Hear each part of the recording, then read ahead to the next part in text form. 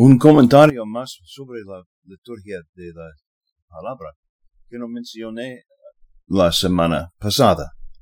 Antes de que se lea el Evangelio, los firmamos 3 veces con la cruz. Una vez en nuestra frente, una vez en nuestros labios, una vez en nuestro corazón. Hay oraciones que se supone que deben ser rezadas en cada bendición. Señor, guarda tu palabra en mi mente, en mis labios y en mi corazón. Este es el intento de la Iglesia de hacer que hagamos una preparación próxima para escuchar el Evangelio.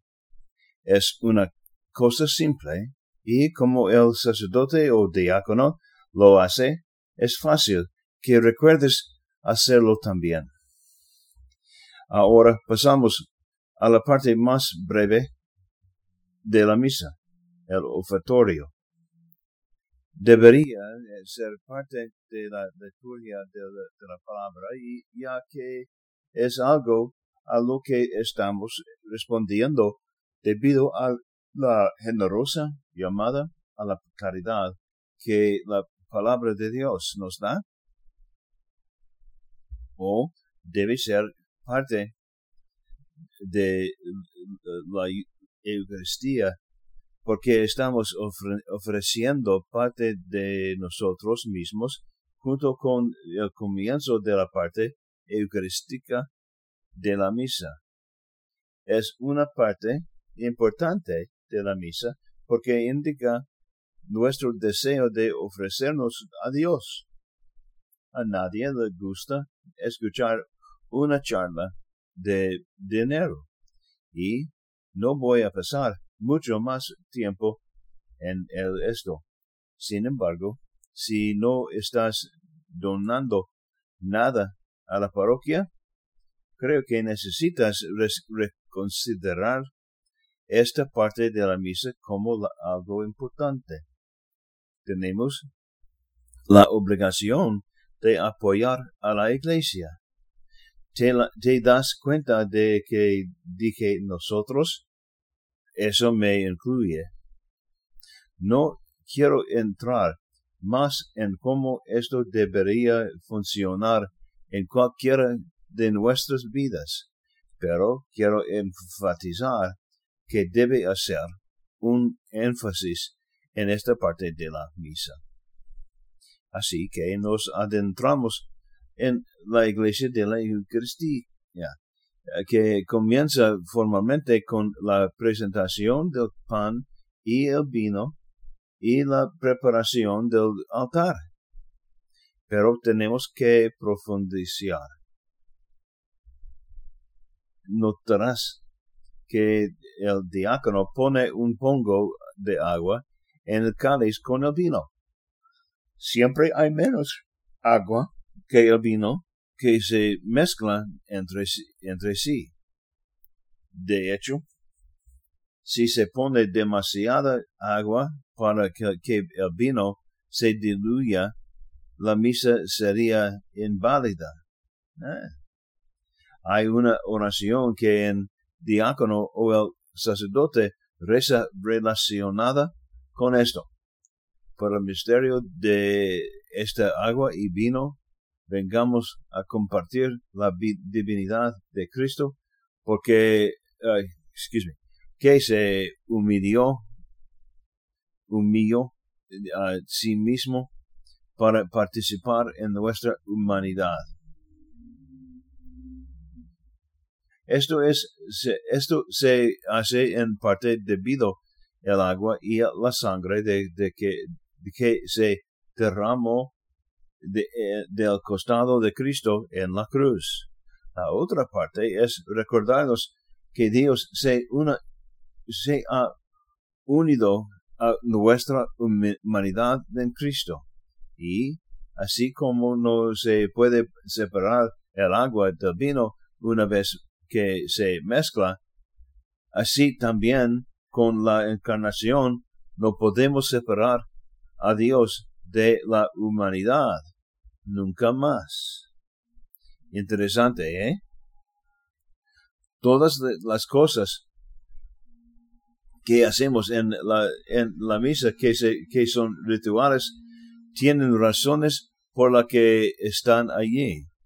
Siguiente, viene una forma de oración sobre el pan y el vino que se hace eco en cada familia católica que hace la oración antes de las comidas.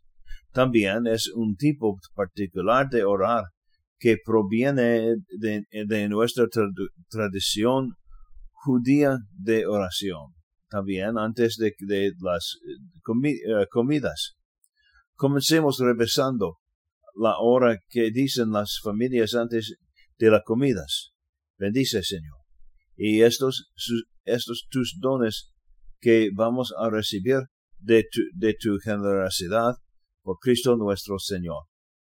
¿Y qué es lo que decimos sobre el pan en este momento de la misa? Bienaventurado eres, Señor Dios, de toda creación. Por tu bondad hemos recibido el pan que te ofrecemos. Repetimos el mismo tipo de formulación con el vino. Bienaventurado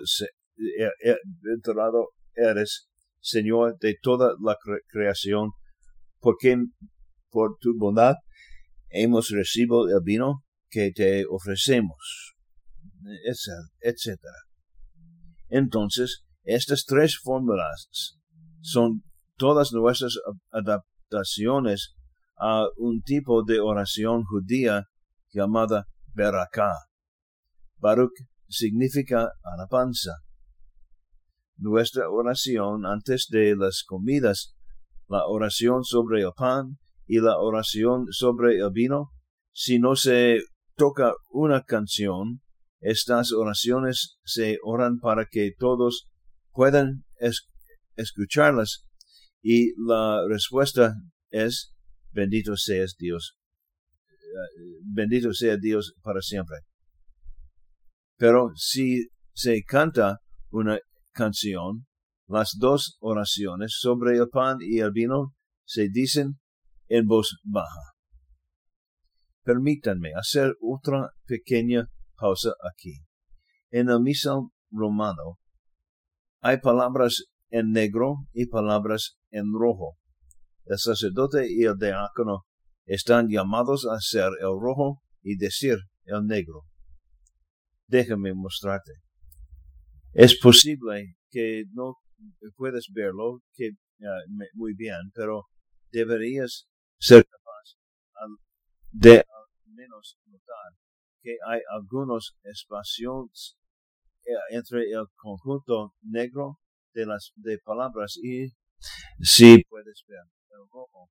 Sabes que hay algo allí que se supone que debo estar haciendo.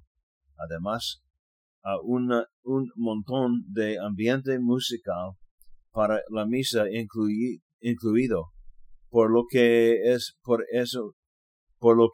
estoy pasando páginas tan a menudo, en caso de que se pregunten.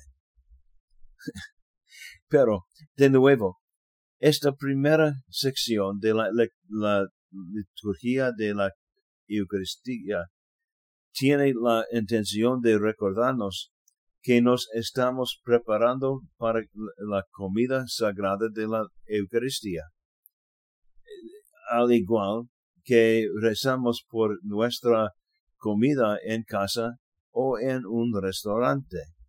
Entonces, hay una oración que el sacerdote ora mientras se inclina, que dice en silencio.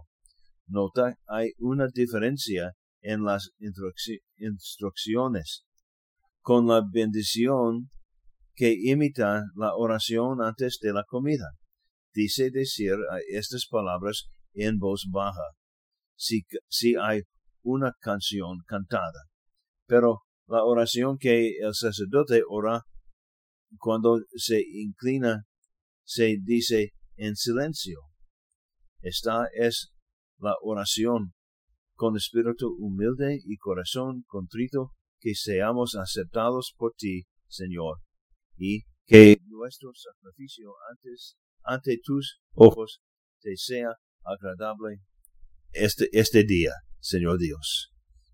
Aunque esto se dice en silencio, tenga en cuenta que dice que seamos aceptados por usted.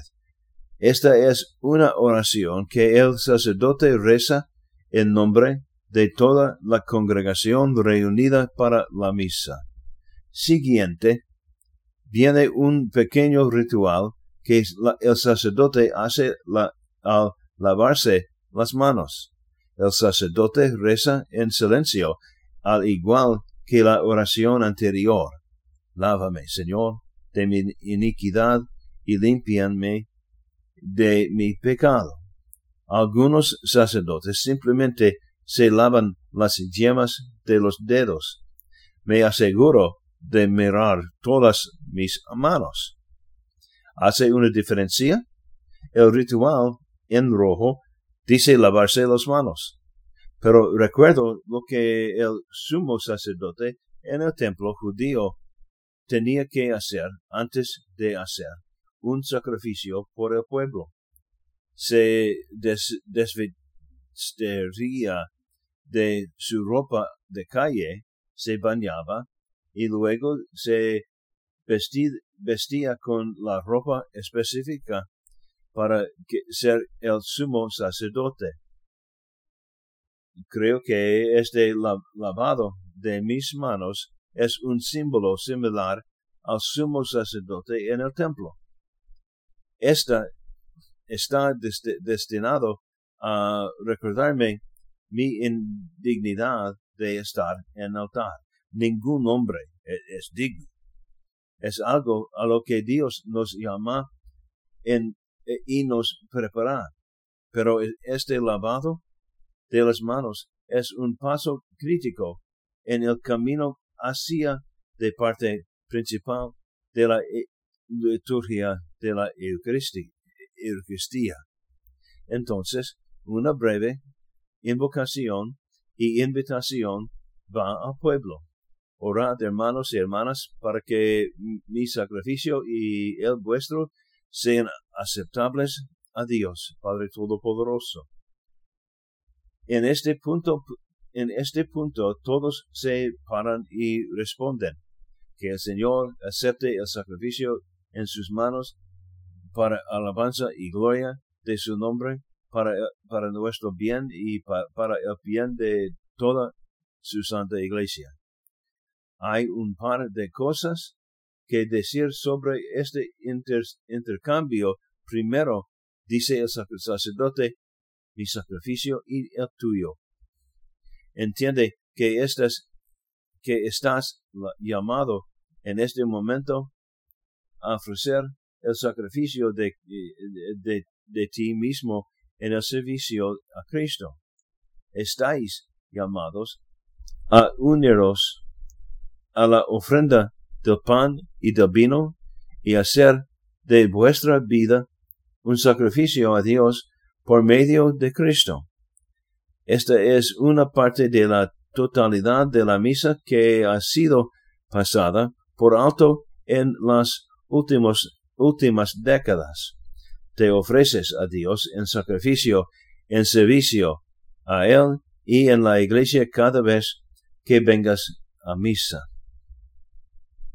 He llegado a mi límite para el fin de semana.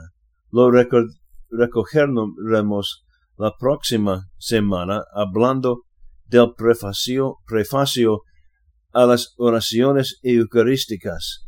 Te dije que había mucho que pensar en eso que solo echamos de menos porque se hace tan regularmente en la misa.